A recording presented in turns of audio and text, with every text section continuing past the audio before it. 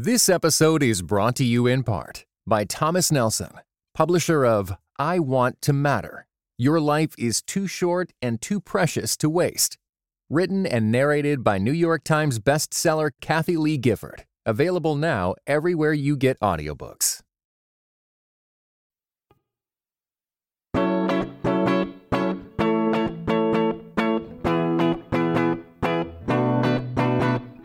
You're listening to Seeing and Believing, a film and television podcast that searches for the sacred on screen. I'm Kevin McLenithan. And I'm Sarah Welch-Larson. So Sarah, 1 year ago, way back when you were first stepping into the co-host's chair for Seeing and Believing, we talked about another Steven Spielberg movie, Steven Spielberg's West Side Story. And here we are again, a year later, talking about another Spielberg movie. Episode 360 feels like we've come full circle. I like it. I like the tie-in. Listeners, we are going to be talking about the Fabelmans here on this week's episode. Steven Spielberg's look back at his artistic genesis. We're also going to be talking about another movie musical, not directed by Steven Spielberg, but directed by Jacques Demy. That's right, listeners. We're going to be talking about The Young Girls of Rochefort on episode 360 of Seeing and Believing. Sammy, we're going to use Daddy's camera to film it. Only crash the train once, okay? Then after we get the film developed, you can watch it crash over and over till it's not so scary anymore. And your real train won't ever get broken. One more thing, Dolly. Let's not tell your father. It'll be our secret movie, just yours and mine. Okay?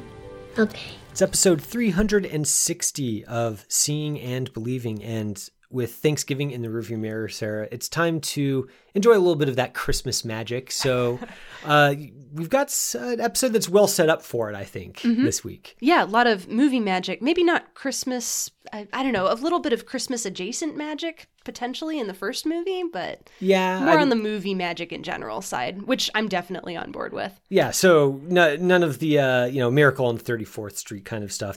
It's too early for that anyway. This is Advent, please. That's true. You Christmas mentioned starts on the 25th. You mentioned the last episode that we needed to pay proper attention to the church calendar. Yes. I agree with that 100%. So we are going to be sharing two movies that are kind of quintessentially about the magic of the movies. We're going to be talking about your pick, Sarah, for the watch list, The Young Girls of Rochefort. Oh, yeah. In the watch list segment. I'm looking forward to that. But of course, we can't do anything but start with probably arguably America's maestro of movie magic, Steven Spielberg. Yeah, I think that's fair to say. I think he's earned that title by this point in his career. And this new film of his acts as sort of a capstone to a long career of purveying that kind of movie magic. This latest film is The Fabelmans, and it's his heavily autobiographical story of his own adolescence, which sowed the seeds of both his love for movie making and of the wonders and sorrows that so preoccupy him in most of his other films that he's made throughout his long career. Here, the Spielberg surrogate is named Sam Fabelman, the son of a gifted engineer and an equally gifted musician who discovers that his gift for movie making doesn't just help him entertain and impress, but also gives him the tools to reconcile himself to the fact that the happiness and security of his childhood will inevitably give way to a life that is much more difficult and complex. So, Sarah, this is the latest in what's kind of become a running theme for this year, which is prominent directors kind of looking back at their own artistic genesis and exploring their past through a memoirish sort of lens. So maybe to get us started with the discussion here with the Fabelmans, Spielberg's obviously a giant among directors in the American canon. How well do you think the Fabelmans works as that sort of memoirish look back at what made Spielberg Steven Spielberg? Yeah, that's such a tricky question, and it's such a tricky task for him to take on, I think. I think that this is a trend that's been happening a little bit more than just this year, right? So we've got Belfast from last year, directed by Kenneth Branagh. We've got Armageddon Time much more recently, which we talked about on the show. I think we'll be talking about After Sun in a week or two, hopefully, because that's another that's kind of in this line of memoirish, coming to understand the director as a child and coming to understand the world that they grew up in, and then using that as a way to sort of provide the context for how that director is working in their art today. And I'm going to say something incredibly controversial here, and I'm going to say that nobody does it like Steven Spielberg. I don't know. Like, I think for me, it's very easy for me to take Spielberg for granted. And I think sitting down and watching this movie and watching him put all of his very considerable directorial power to a very personal story in a way that doesn't feel like he's kind of trying to beat you over the head with his own childhood, but in a way that feels like he is thoughtfully and measuredly examining the things that made him who he is, and then expressing those things using all of the considerable tools in his toolbox. It was really just a pleasure for me to sit down and watch this movie and to see him evaluate who he was as a child and then later on as a teenager and a growing and blossoming artist. It was really a pleasure to watch him try to sum that up as a much older man, but without trying to put on a stamp of, I'm going to sit you all down, children, and tell you a story. I don't know. It felt very natural to me in a way that I don't think I've really seen in many other memoir-ish, semi-autobiographical movies. Yeah, for all Spielberg's much vaunted and to be fair, much deserved reputation as kind of this blockbuster entertainer who makes either, big entertaining blockbusters or hugely expensive, very handsome prestige picks. Mm-hmm. The kind of one of the defining aspects of his style is his interest in the close-up. Mm-hmm. Like it's well-worn territory by now to point out the Spielberg look, kind of like the zoom in on a face as a character looks at something off screen with mingled awe, terror, wonder, whatever it is. Mm-hmm. That's the quintessential Spielberg shot. Not explosions, not adventure, not E.T. flying in front of the moon is iconic, but the thing that really makes Spielberg is that shot of the face. Mm-hmm. And I think the Fabelmans leans into that in its best moments. The early sequence where we get a young Spielberg played by Matteo Zorian as a child looking at a flickering image on screen and just being so utterly entranced that his face is just, it's not blank, but there's just a very particular expression to it that's both enchanted, awestruck, maybe a little bit fearful. I think that's kind of emblematic of the film as a whole. I think that's where it works the best. And Spielberg does that multiple times over the course of the film, where he shows a character in close-up watching something on screen, mm-hmm. In very different contexts. And I think that's kind of what his statement is with this film is movies can do so much and they can mean so much. And the effect that they have, even the same film can have a different effect on different viewers depending on who they are and what their context is. And I think that's what I really like about this film. I'm not as high on it as you are. I do like that you say that it's easy to take Spielberg for granted because mm-hmm. there are moments of this film that are just sublime mm-hmm. and capture so well the magic of the movies, for lack of a better phrase, that I don't want to discount that. I found myself coming away from this film not loving it as I had expected to, and I'm interested to talk about that with you because I know that I might be in the minority there. Yeah, it feels like a very interesting tension to be working with this movie in particular, especially because, as you mentioned with the Spielberg face, it kind of feels as though Spielberg is trying to dissect the Spielberg face a little bit, like pull it apart, understand it, see what makes it tick. There is that early sequence of a young Sammy sitting in the movie theater looking awestruck up at the screen, and then immediately afterwards, he goes home and he tries to recreate that experience that he was having on the screen. And you get a good sense for what he's doing, like experimenting with his toy trains, trying to recreate a train crash that he saw in the movie The Greatest Show on Earth. And you can see the look on his face change as he comes to understand what went into creating that image, and then the technical aspects behind him trying to set up his toys in order to be able to do that. And you can see the look on his face change as he goes from sort of slightly terrified awe to understanding and still being awed by the ability to recreate those images.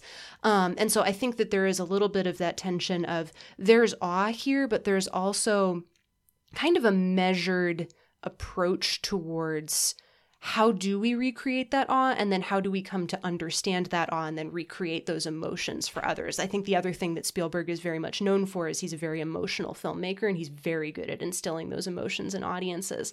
So I think where I'm curious is where is the tension for you watching this movie between what you have called the sublime versus the pieces that didn't necessarily work for you quite so well? So there's a movie that pops up a couple of times over the course of the Fabelmans, and that is John Ford's The Man Who Shot Liberty Valance. Mm-hmm. And of course, one of the most famous lines from that film has to do with the tension between fact and legend, and how you should, quote, print the legend, and the importance of not letting fact necessarily get in the way of a myth or an ecstatic truth, maybe, that is essential for us to be in some way.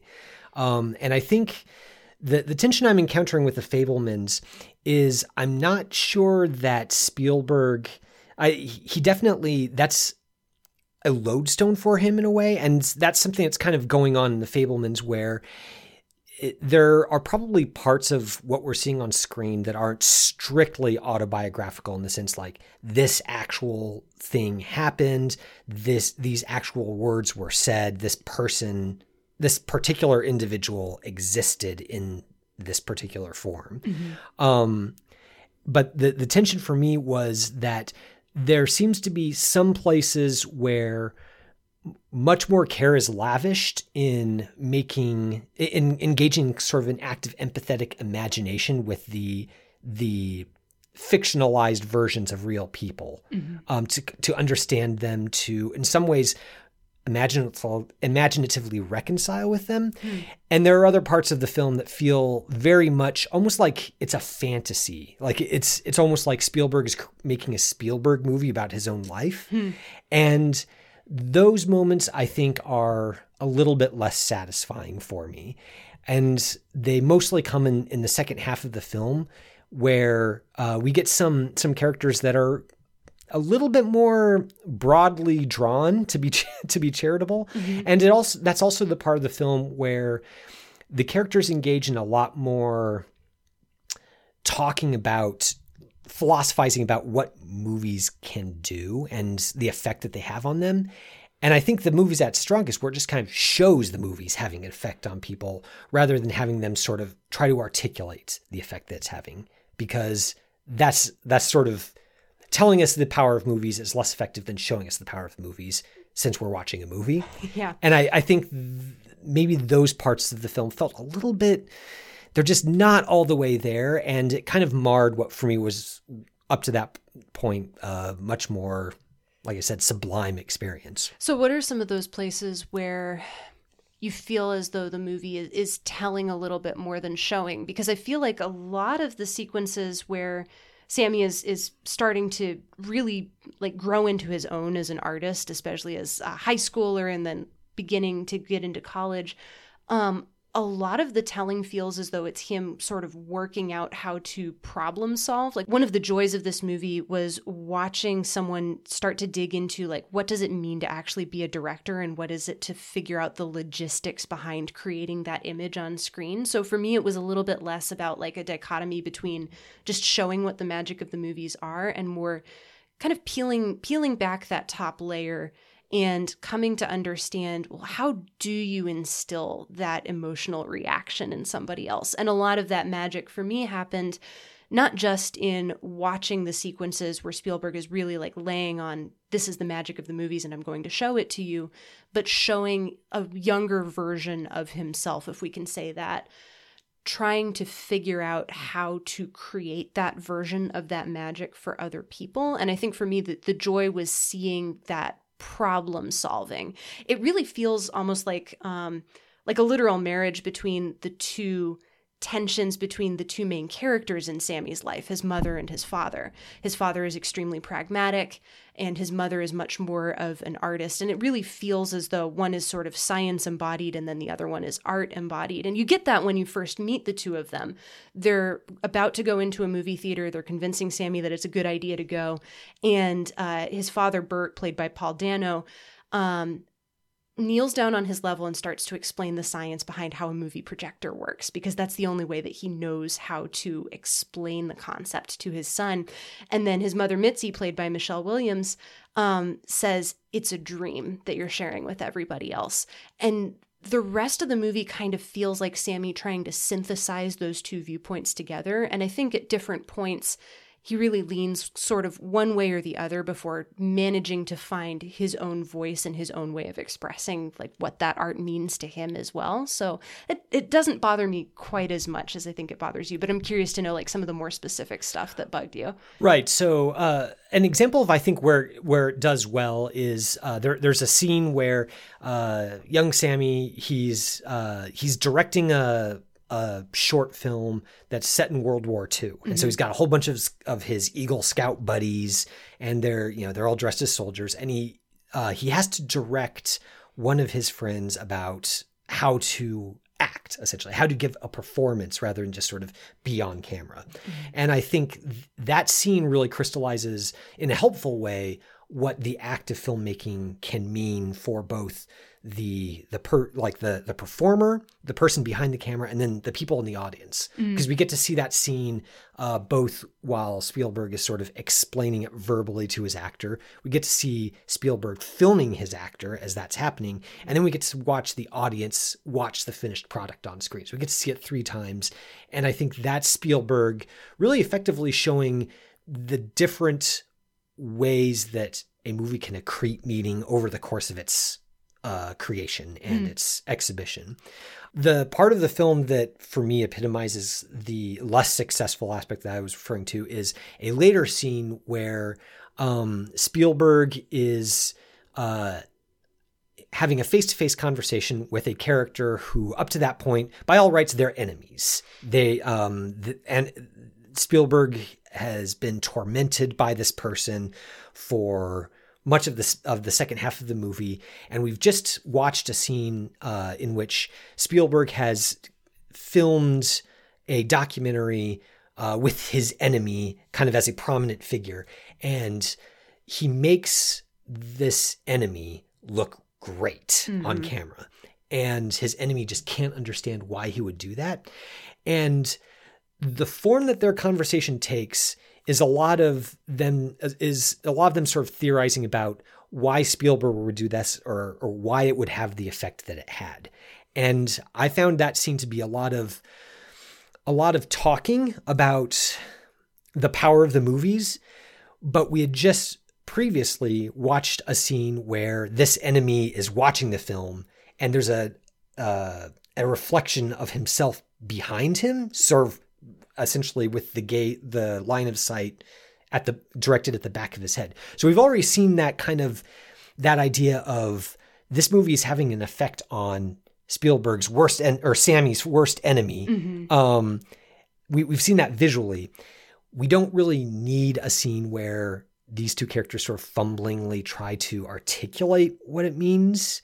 And that's kind of what I'm talking about, where the film is just, it's trying to gild the lily too much. It's not necessary, and it comes across to me as clumsy. Oh man, see, I loved that scene. Although I did write down film school in 5 minutes while I was watching the movie, because it does feel like two students trying to pull apart like why this had such an effect on them, even though they both of them were involved in the making of it.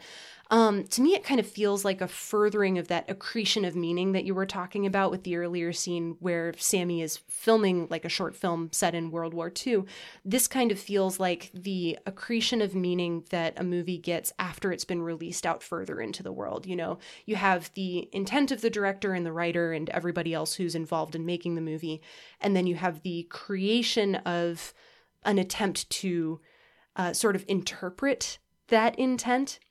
And then you have the release, and then after that's out there, like that's gone. You can't really do very much with that meaning other than what the audiences are going to bring to it and then take back from it.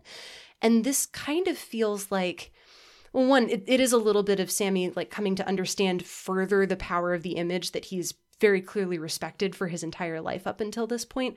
But it also feels almost like a conversation between critic and filmmaker, where the filmmaker says, here's this piece of art and here's how you could interpret it, or maybe here's something that I wasn't really thinking about. I just put it in because I thought it looked really good. And then you have somebody else trying to interpret that and understand the meaning that they brought to it because they have their own background and contexts and understanding of those images that are on that screen. I don't know, like I also like theory and I also like talking about theory. So I think this scene worked for me because it felt like a very elegant way to distill that conversation in less than 5 minutes personally. So I don't know, like I'm not sure I agree with you. Yeah, on that. I don't know. I didn't get any elegance from that scene. Okay. It really felt to me, it felt to me like something that is conceptually interesting, but wasn't effectively dramatized. I didn't buy that this conversation would happen. And the ways in which even the theory, if you will, was being articulated in dialogue, the dialogue itself, I didn't think was interesting enough to justify being maybe a little bit dramatically unbelievable. Like I could accept it if it was sort of like, okay, I can, like, these are two teenagers sort of talking. They aren't film historians or critics necessarily. It's fine. But I would accept that if it felt like they were actual people in that scene rather than kind of Spielberg and Tony Kushner, who co-wrote this film together, kind of trying to find a way to, okay, this is the big scene where we sort of talk about what movies can mean once they're out of the filmmaker's hands. It felt very like a scene that was meant to serve a utilitarian purpose rather than, again, the scenes where we get to just watch a film have meaning rather than be explained to us. I mean, yeah, it also feels a little bit like an extension of that idea of print the legend, right? Like you have to have some sort of idea of coming to terms with the power that the image can have and the unexpected ways in which that manifests. And I think having like a 5-minute conversation in the hallway of a school works for me a lot better than just having it be something that happens just completely in the background. We don't even talk about it. It's just sort of floating there. I also appreciate that these two characters are most definitely still not friends even after the exchange. They even engage in like flipping each other off as they both leave the scene. And that also felt like I don't know, for me, it felt like a solid distillation of like, there's going to be some sort of camaraderie between artist and the person viewing the art, I think, but then it's not always going to end up being particularly friendly, or like it'll end up being antagonistic sometimes, and that's okay too. Yeah, I mean, and maybe this gets to my other quibble with the film. And to be clear, these are quibbles. This isn't a full-throated denunciation of the film. They're quibbles. But having said that, maybe my other quibble with the film is that this bully character feels kind of stock to me. And I think that, again, when you compare it to something like The Man Who Shot Liberty Valance, John Wayne and Jimmy Stewart are sort of, they're two poles in that film. They are kind of on the same side morally, but the way that they conceptualize themselves, society, and kind of America writ large are very different. And I think because in that film, the two characters are so fleshed out and fully realized, a scene where they come in, where their ideas come into conflict is much more engaging to me. Whereas in the Fabelmans, we've got Sam, who is, of course, the protagonist. We understand him very well. He's the director surrogate. But the bully character is kind of, for me, I thought he was thinly sketched enough that it didn't feel like an equal meeting of minds so much as the director surrogate talking at a cardboard cutout to sort of, or at a sounding board, maybe, I guess, to put it a little bit less confrontationally. And I think that there's an unfortunate tendency for many of these minor characters to be very thinly sketched. And it's disappointing partly because there are some characters, particularly his parents, Paul Dano and Michelle Williams' characters, are so fully realized, and Spielberg is able to present them, flaws and all, but also with such understanding and depth that I know he's capable of doing that. And it was disappointing that that kind of care wasn't lavished on some of these other characters who are also instrumental to the film, even if they're not quite so prominent. Do you think that it has something to do with the line between family members and people outside of the family? Because I will grant you, like, a lot of these other, especially once Sammy gets to high school, a lot of these other high school students do feel like they're a little bit more sketched out. But I think that kind of lends itself to the lived-in quality of the Fabelmans as a family unit. Everybody's like, you know, they know each other very intimately. They're family members because they live together.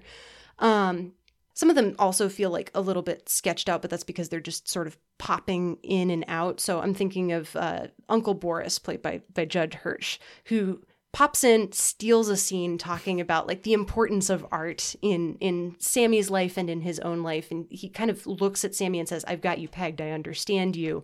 I know that this is something that's going to be very important for you, even though nobody else around your family like understands it."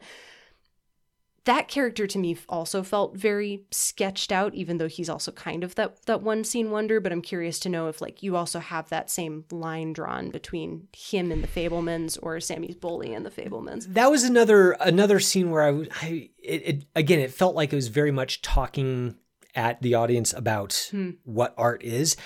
I don't think it's at that point in the film. I think I was still kind of like riding high on some of the greatness of its earlier scenes. And so I was able to accept it. But I think as the film goes on and we get more of those scenes, it begins to sort of become a little bit like I became less and less apt to forgive it the more it happened.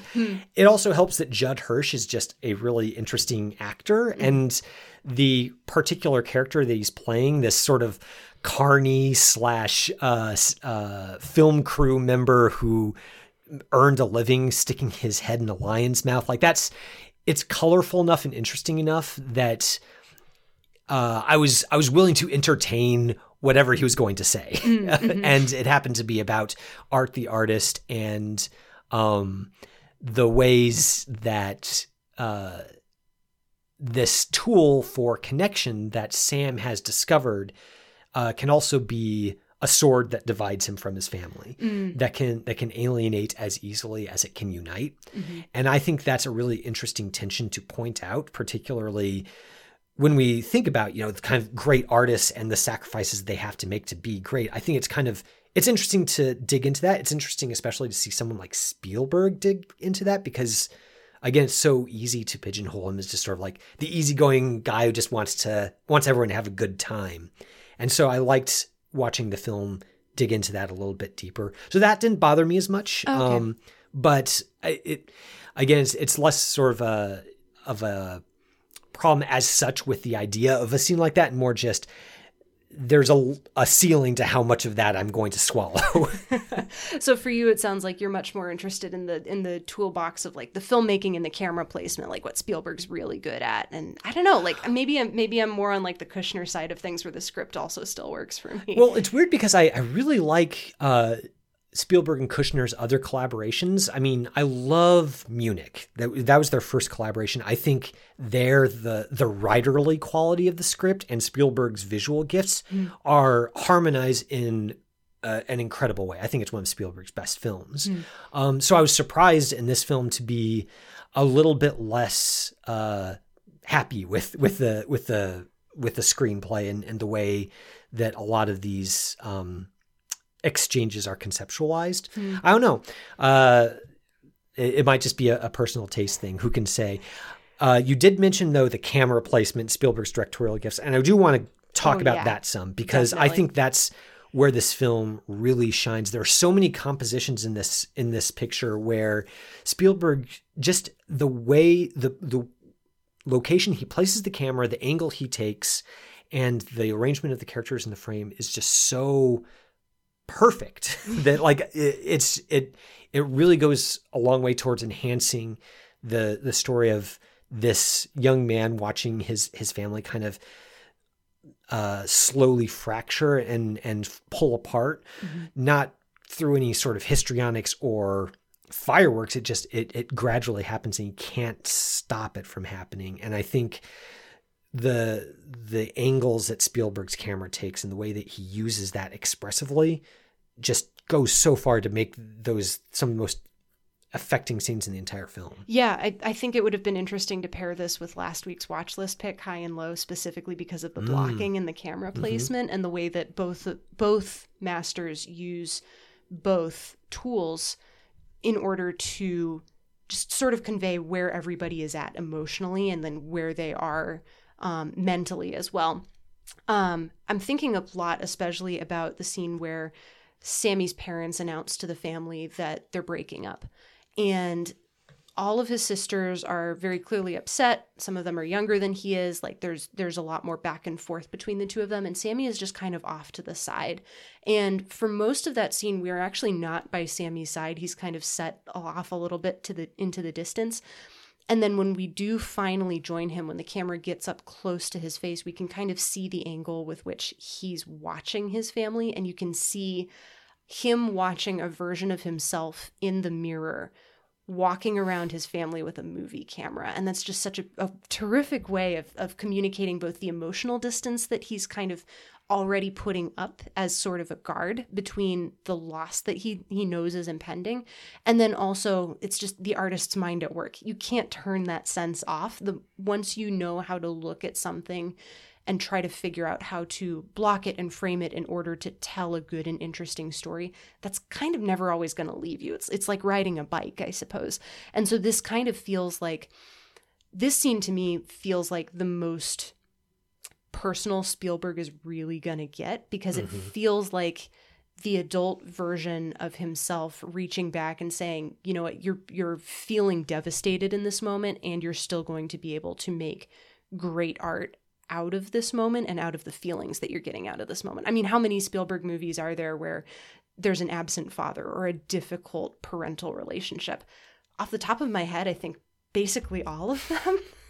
And so this feels like a good way of him affirming that he knows some of his own directorial tics, and he's also acknowledging that this isn't something that's just a directorial tic. It's also something that grew out of real and actual pain that he experienced, and he was still able to transform that into some beautiful art. Well, there's so many places in this film where he kind of quotes his own work. So there's a scene that with his Boy Scout buddies that recalls the opening of Indiana Jones and the Last Crusade. I gasped. I thought it was Indiana Jones and the Last Crusade for a second. Right? Yeah. You see that there. There's a late film scene between Sam and his mother that recalls the final day between Haley Joel Osment and his mother in AI, artificial intelligence. And the effect of those isn't just sort of Spielberg saying spot the reference with his film. He's doing it to sort of show that he has, you know, with time and distance, he has perspective on his own career. He's not blind to his own preoccupations. And I think that lends a poignancy to that scene that you mentioned where he's kind of dissociating almost and watching himself film this traumatic family episode. That's him again saying like, I know this about myself. It's a part of who I am. I'm not going to try to romanticize it or sugarcoat it anyway, but it's also, it's simply, it's like these other references to my films I've sprinkled earlier in the film. It's just, I've gotten to a point in my life where I can look back and understand these moments and place them into the larger context of my artistic life. And that kind of way of aligning his artistic life with his personal life, I think, is really an interesting part of this film. Yeah, it feels tremendous, and it feels like something that I don't think anybody else I don't feel like he could have done at any other point in his career, really. Like you mentioned at the top, this really does feel kind of like the capstone on his artistic life and his artistic output. And I really don't know where you go from here, honestly. It's kind of like it's got a quality like The Irishman did for Scorsese. Like, how can Scorsese ever make another mob movie after The Irishman? I don't know how what that would even look like. Yeah, I have no idea how. I would love to see him try, though. Like, this is not to say that I don't ever want to watch a Spielberg again, because I really would love to see him do additional work. But at the same time, like, kind of feels like he summed everything up.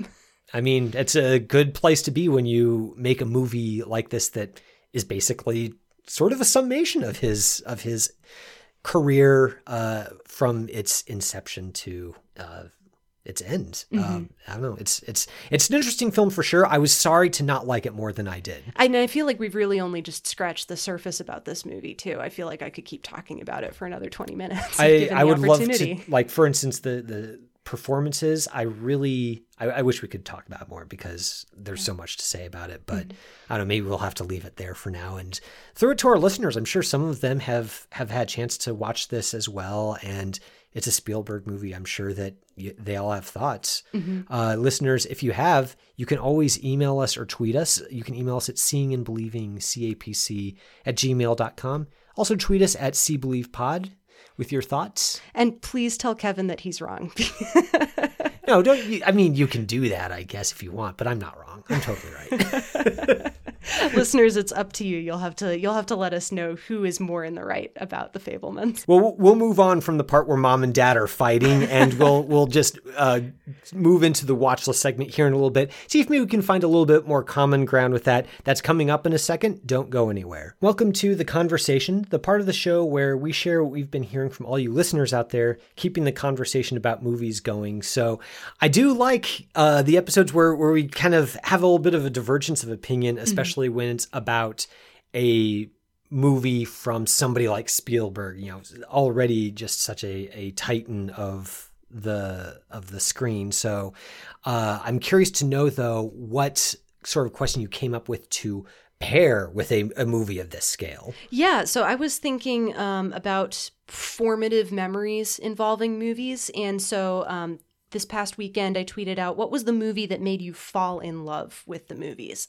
I was also kind of thinking about young Sammy Fabelman looking up at The Greatest Show on Earth, and that being sort of the inciting incident for him to become first a cinephile and then an artist in his own right. And we heard back from a few Seeing and Believing listeners. So Ron Sturry tweeted at us and said, okay, I was a young teen at the time because in our family going to a movie was a sin, but Psycho, which...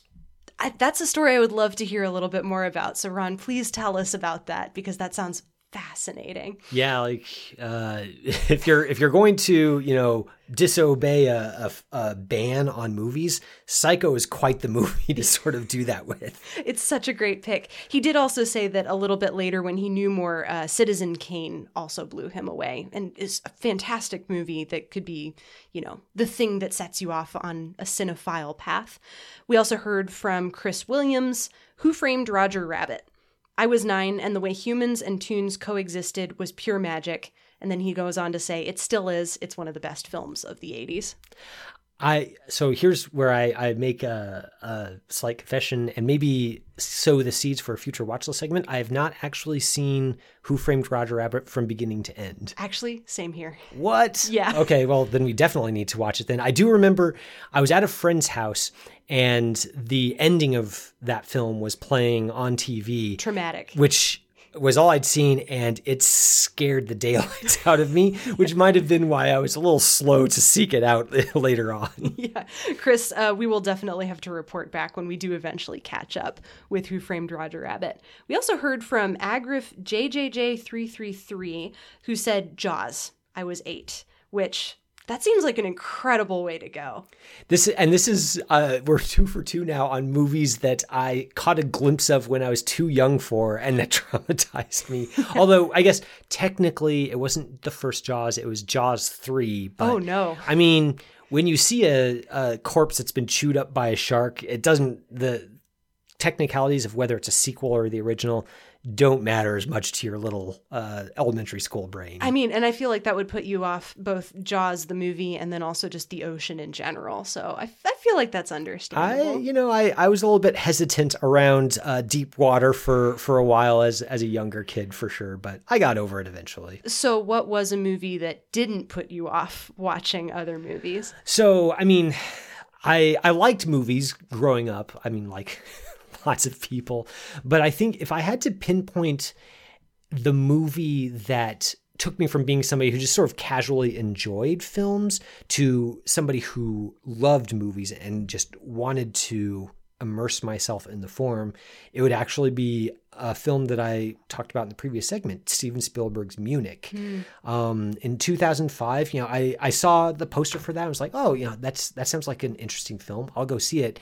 And I can't explain why it had this effect on me, but watching that film and just the effect it had on me was like I'd been watching films through a keyhole up to that point. And watching Munich, it was like suddenly the door had been opened and I could see so much more of what was going on thematically and symbolically and technically. And that was the spark that let I want to learn more about what goes into a film and who Spielberg learned from and where all this meaning comes from. And that's kind of like set me on the path to like doing Netflix film school, essentially.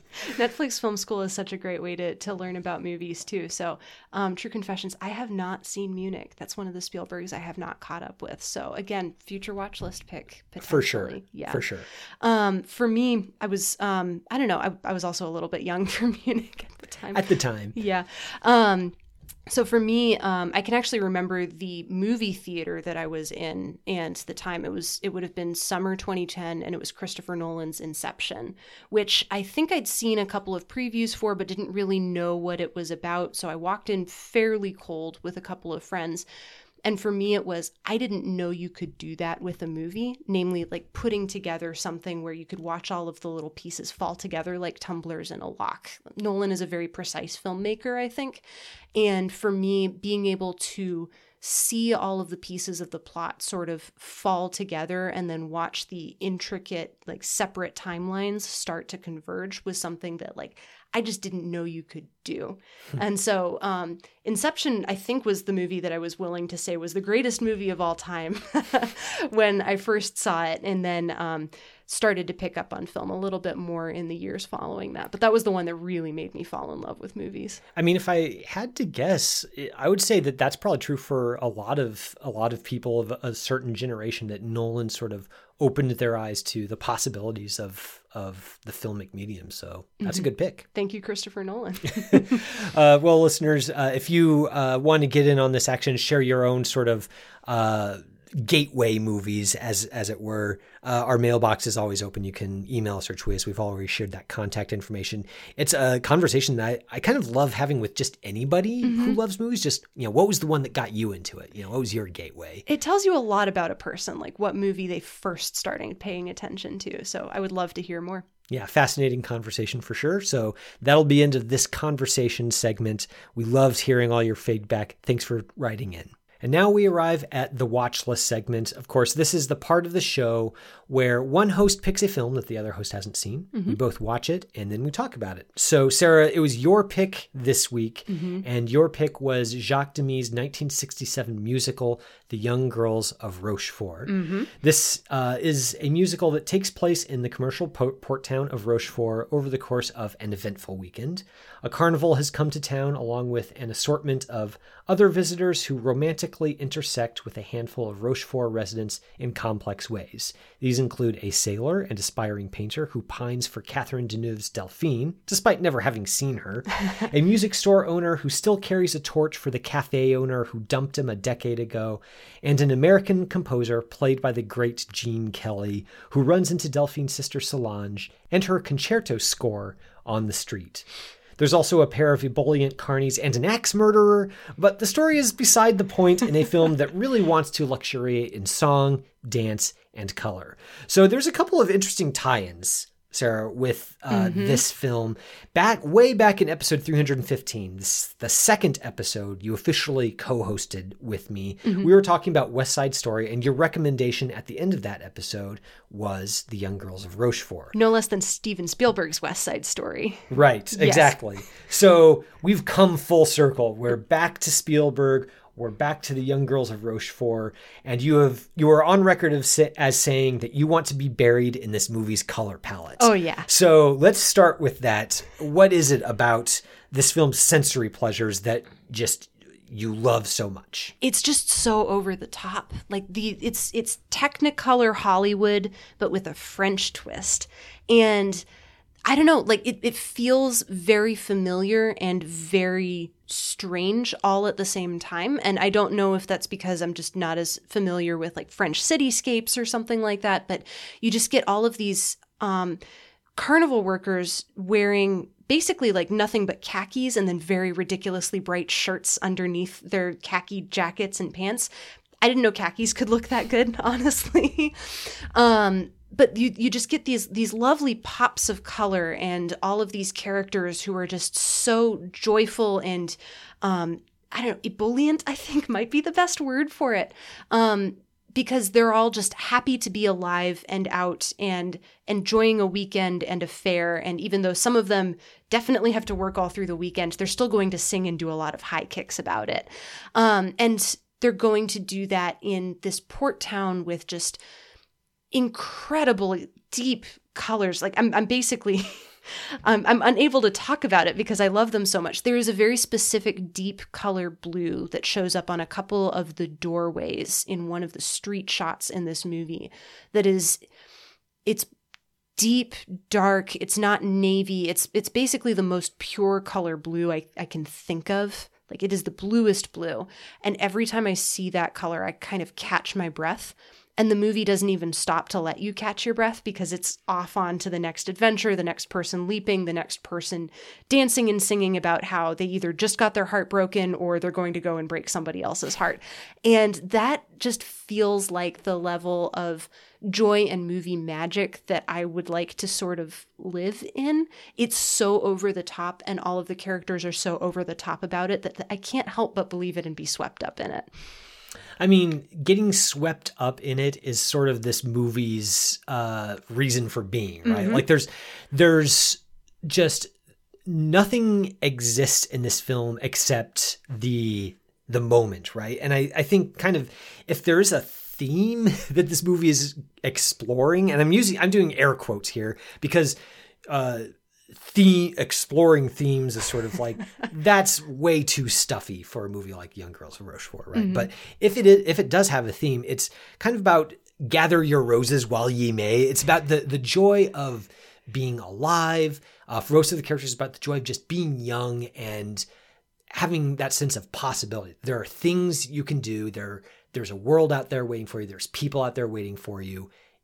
You get to experience them. That's wonderful. So did you get swept up in it? I did. Yes. I still think that I might prefer The Umbrellas of Cherbourg a little bit better. But I really liked this film as well. And I think it works better than Umbrellas just as a musical. I think the music is better. There are a lot of just great songs in this film. And it's a movie that's a lot easier to sort of like sit down with and have fun with. Like it's an apt pairing, I guess, with the Fabelmans in that way, because it feels a lot more movie magic-y than Umbrellas does, just because you can sit down and it goes down easy. It's a lot of fun, and it's just got some, like you were trying to articulate, it's got these sensuous pleasures that are really just, you can't do anything but experience them. Talking about them, like describing the color blue is nothing next to sitting down and just seeing it pop out to you, like blooming at you from the screen. That's something this movie offers that you can't really get in any other medium or any other way. Exactly. Yeah. And I think, not to put too fine a point on it, but this does also feel like a movie that is about movie magic without ever once bringing up the concept of movies itself. It feels like sort of a French commentary and then reappropriation on the Hollywood musical, all the way down to having Gene Kelly just show up suddenly out of the blue.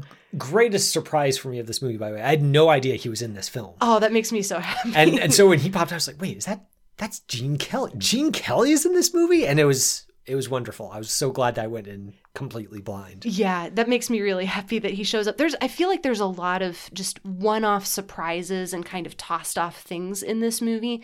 And it doesn't feel like they're being tossed off because it's careless per se. It feels as though the movie is just interested in living in the moment. So suddenly you're going to get Gene Kelly. And why wouldn't you have Gene Kelly? It's a musical.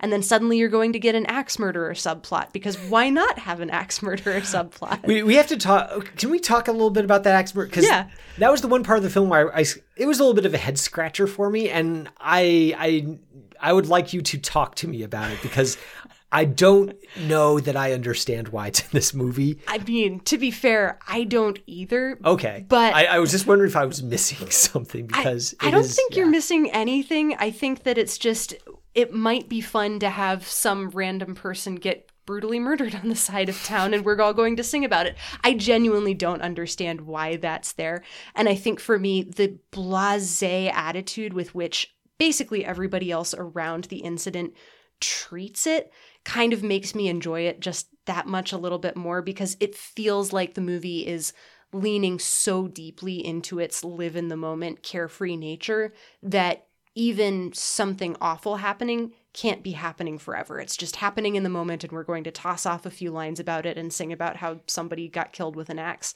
And then we're going to move on with our lives, because there are more important things to do, like falling in love for strangers in the middle of the street and sending complete strangers to go pick up your child from school. Like, I don't get the mental, like, processes that go on with any of these characters in this movie. I did enjoy how the cafe owner just encounters these two literal carnies and says, hey, do you want to pick up my 8-year-old son from school? It'll be fine, I'm sure. I enjoyed that. And I think that's kind of like, there's an openness and trustingness. Like, there aren't any points in this movie where one character regards another with serious suspicion, right? Like there's scenes where, one character tells another, like, I don't like you, or, I don't want to be with you anymore. But there's never a scene where you get the sense that these characters expect another character to harm them irrevocably. Like even the music shop owner who's been jilted, he doesn't regard the fact that he's been jilted with bitterness or with anger. He mostly regards it with wistfulness, like, she's the one I got away. I still love her though, wherever she is. And there's a slight melancholy to him, but you don't get the sense that he's sort of the walking wounded. Love is in this film isn't something that wounds. It's something to just enjoy when it arrives, and if it leaves, that's kind of a bummer, but it's okay too, because life goes on. And there's a way that Demi kind of encapsulates this. So there's a scene where two characters are kind of walking down a sidewalk, and the camera is tracking with them, and they're shot up against the wall of a building, and that we're focused in on their conversation. Their conversation concludes, and one of them continues walking down the sidewalk, and Demi's camera pans to the right and kind of goes up on a crane, I think. And we see that behind them, just out of frame for that entire conversation, the entire town is just dancing in the street. Yes. And that's I loved that shot because it kind of encapsulates the spirit of whatever concerns are going on in this little corner of the world, there's an entire other world out there and it's beautiful. And that's just a lovely sentiment. It definitely is. And also like the easiest way, I think, to break up of all time in this movie, like we're just going to dance about it or maybe sing about it.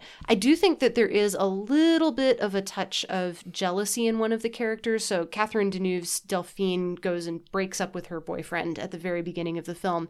And he's kind of a jealous, art gallery owner who makes his art by shooting balloons full of paint. Yeah, great and detail. That it's a fantastic detail, and I think the gun feels very out of place in this movie because it doesn't seem like this is a world where guns should even necessarily exist.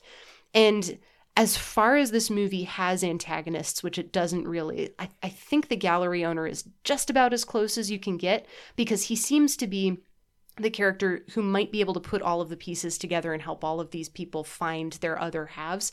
And he's just not going to do it. He's just going to sort of stonewall it or say like, well, because you want to get together with my ex, I'm not going to give you any information that you need. But even then, it feels still very like live in the moment and almost blasé because he knows that his ex is gone and he's never really going to be able to get her back either. Like there's no hard feelings, even though there may be a little bit of a twinge of jealousy. Right. He isn't a wicked person. He's kind of a jerk, but he's not, there's nothing seriously bad about him. In fact, I was kind of expecting like, I guess he's the axe murderer because he's the only character who is even remotely negatively portrayed in the film. And it's fine. He's just kind of a jerk. The actual axe murderer was this nice old man who was just sort of hanging out at the cafe, and it was a crime of passion, I guess, which is, again, I guess that's kind of the hint of darkness that is Demi's way maybe of suggesting that, some people do, love does kind of drive them a little bit round the bend, and that exists in the world, but we're not going to dwell on it. Yeah, and at the same time, the movie is still willing to draw attention to the fact that these are real people with real concerns and cares. And there's a lot of talk about virtue and vice and about bohemian attitudes towards getting together and then breaking up with each other, like over and over again. I think when we first meet the Carneys and they begin to sing like their introductory song, like this is us and this is our deal, they talk about how they live on the road and they're referred to as Carneys and they're going to just sort of own that title and they will take what the breeze gives them and then they will give it away just as easily. And they kind of treat the breakup that they both undergo in the middle of the movie with kind of that very similar attitude. And I'm a little bit baffled by this because the rest of the characters in the movie kind of feel as though they think that these Carneys are a little bit more carefree than them, but at the same time, like the world is so heightened and so, I don't know, blasé about all of that it doesn't even really feel like they're out of place in this town, if that makes any sense. But at the same time, there is still this undercurrent of, well, what if we aren't presentable to the outside world? Like the two sisters at the heart of this movie, comment on like the dresses that they have to wear when they're singing a song to promote the wares that the Carneys have brought into town with them. And then they just sort of leave it at that afterwards. And then after they've done their performance, the Carneys sort of like try to ask them out and the sisters immediately shut that down as well. But a lot of the dialogue that goes along with it kind of feels like we're protecting our virtue or we are going to be carefree with our virtue. And at the same, like, I don't know, it's something that I have a little bit of a hard time squaring, and maybe that's the French read on like Hollywood musical that isn't quite translating for me necessarily. It felt really French to me. Mm-hmm. And I think that might just be a cultural thing. Mm-hmm. It feels very much like that scene you're talking about where the two Carneys proposition the two sisters. It's just sort of like, they are very open, like, we are in love with you. We mostly just want to sleep with you, though. Yeah. And they're very frank about it. And the sister's like, oh, I mean, it's nice to kiss you, but we've heard that line before. We've gotten, exactly. And again, no hard feelings. Like, we're just really open about you really want to sleep with us, and we are not interested at all in you, and it's okay. Like, life goes on, and life does go on. I'm interested to get your thoughts also on the way that the camera acts in this film. One thing that I noticed, I mean, we've talked about Ozu a few times on the show already, and I make no secret that I really like Ozu, and I particularly like a common device of his, which is to frame a character in the exact center of the frame, straight on, and have them look directly into the camera rather than doing a more conventional reverse shot over the shoulder way of shooting conversations. And that technique is employed by Demy as well, particularly in a late scene between the cafe owner and the person who later ends up being the axe murderer, which again is a little bit of a head scratcher for me. But I do think it's interesting that it's very common for characters in this film to look directly at the camera when singing rather than look at each other. And I'm kind of curious to know what you make of that. It kind of feels like an additional level of that, heightened reality that you get in musicals, where this is just a world where people will break out into dance and song.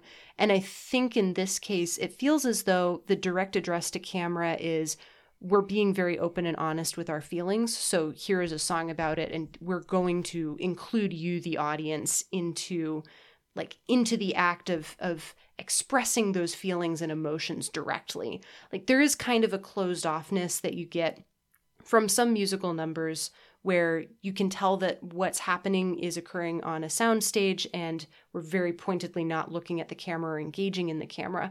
This feels a little bit more open, maybe a little bit more generous even, because it is an invitation for the audience to come on that emotional journey as well, and to feel it directly, because we're having a conversation about our feelings. We're not just singing about them, if that makes sense. I like that read, and I think that might be the antidote for a lot of people who think they don't like movie musicals because of the artifice, because of the heart on its sleeve emotion feeling unrealistic or phony in a way. But I think because Demy is he is very open about that artifice by having characters look directly in camera, which almost never happens in a more conventional film, that kind of openness does it shatters any sort of separation that a fourth wall might make between audience and film. And it does sort of invite the audience into the experience and engage with the film on its own terms rather than trying to engage with it as a more conventional narrative experience. And I kind of dig that as somebody who is more of a musical skeptic than some people I know, but I may be coming around to it a little bit more. I do like how Demy uses that device of looking into the camera to get around that a little bit, maybe get under the viewer's defenses a little bit more. It's very playful, and I know this is a little bit later than the French New Wave movement, but Demy and his partner Agnes Varda both came out of that, and I think that there's a couple of other moments and pieces that feel like they're being open and experimental, and they're trying to play with the form a little bit more than just following general genre conventions. And you also get a couple of nods to that in the dialogue as well. One of the sisters answers the door to the Carneys and says, "Oh, look, it's Jules and Jim." I enjoyed that touch myself. It's a terrific little reference.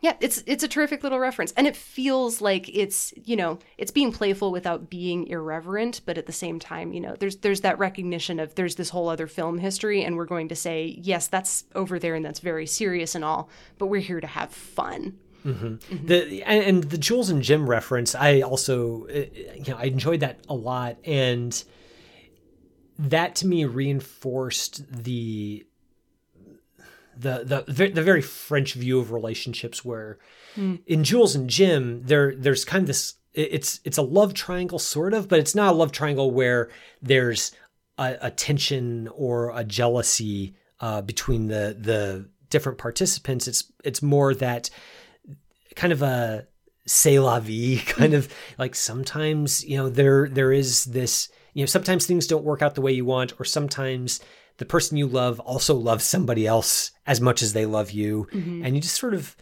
deal with that. And it's not a nihilistic way it's quite the opposite of a nihilistic view of life, where it's sort of like, oh, we're all just, animals, or life is meaningless except the moment. So eat, drink, and be merry, for tomorrow we die. It's more like eat, drink, and be merry, because eating, drinking, and being merry is a great way to show your joy, express your joy in the gift of life that you've been given. And I think that that's something that, even if you're not necessarily on board with hedonism as an ethos, maybe you can get on board with it as somebody who's a created being by a God who loves us and gives us good things. Yeah, exactly. Like, it feels like a much more generous way. Like, it's almost like love and relationships as not being a zero-sum game. Like, there's plenty of, I don't know, generosity to go around and joy to go around. And so even if you don't necessarily get what you want, you can be like Monsieur Dame, who runs the music store, and say, well, she got away, but I got to love her for a little while, and maybe I'll get another chance if I ever run into her again. And I love that. And the great thing is, this movie does give them other chances. Even, at the very last minute, when you think that Delphine and her, her warrior poet, painter, paramour just barely missed each other and they're not going to get together. Her truck just happens to pick him up as a hitchhiker later on, and they drive off essentially into the sunset. Everyone gets a happy ending, and that's just, it's a balm to the soul, I guess. It sometimes definitely is. So I'm glad it was a balm. Yeah. It's a good time, and I'm glad that you introduced me to it. It's magic of the movies. Yeah. There's some magic in this movie. We'll bring you around on musicals again eventually, too. I look forward to that. That does it for this week's Watch List segment, listeners. If you've had a chance to see Young Girls of Rochefort and have any thoughts about its view of romance or what the axe murder part is all about, we'd love to hear from you. I would especially love to hear from you about that last bit. You can email us or tweet us, as we've already mentioned. And that's going to wrap it up for the Watch List segment for 2022. So listeners, we are going to be releasing episodes up through the week of Christmas. But because there's so much stuff coming out here towards the end of the year in terms of just important movies that are going to get awards attention, stuff that we're just excited to see, we're going to put the Watch List segment on hold and really focus in on reviewing 2 new releases with every December episode. So next week, we've got a pretty good episode lined up. We're going to be talking about Darren Aronofsky's The Whale and pairing that with Guillermo del Toro's Pinocchio. And those are 2 directors that I'm kind of in the bag for, so I'm really looking forward to that, even though I haven't seen those films yet. Yeah, I'm looking forward to the conversation we're going to have about both of those because, yeah, it's 2 very distinct and very different viewpoints, I think. And I think it'll be a lot of fun. Yeah, so that's what's coming up on next week's episode, so stay tuned for that. But that'll do it for this week's episode. Seeing and Believing is brought to you by the Christ and Pop Culture Podcast Network. Our producer is Jonathan Clausen, who every week helps us to search for the sacred on screen. I'm your host, Kevin McClenathan. I'm your co-host, Sarah Welch-Larson. And we'll see you next week on Seeing and Believing. You have been listening to Seeing and Believing, an official production of the Christ and Pop Culture Podcast Network. Please rate and review the show in iTunes and check out our other shows at christandpopculture.com/network. Theme music by Alexander Osborne and Lindsay Miz, used under Creative Commons License 3.0.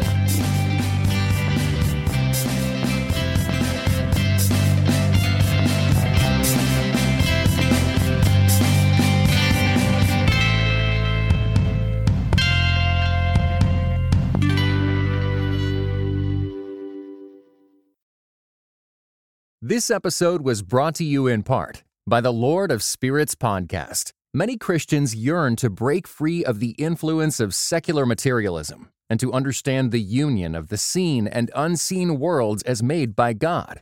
What is the spiritual world like? Tune in wherever you get your podcasts.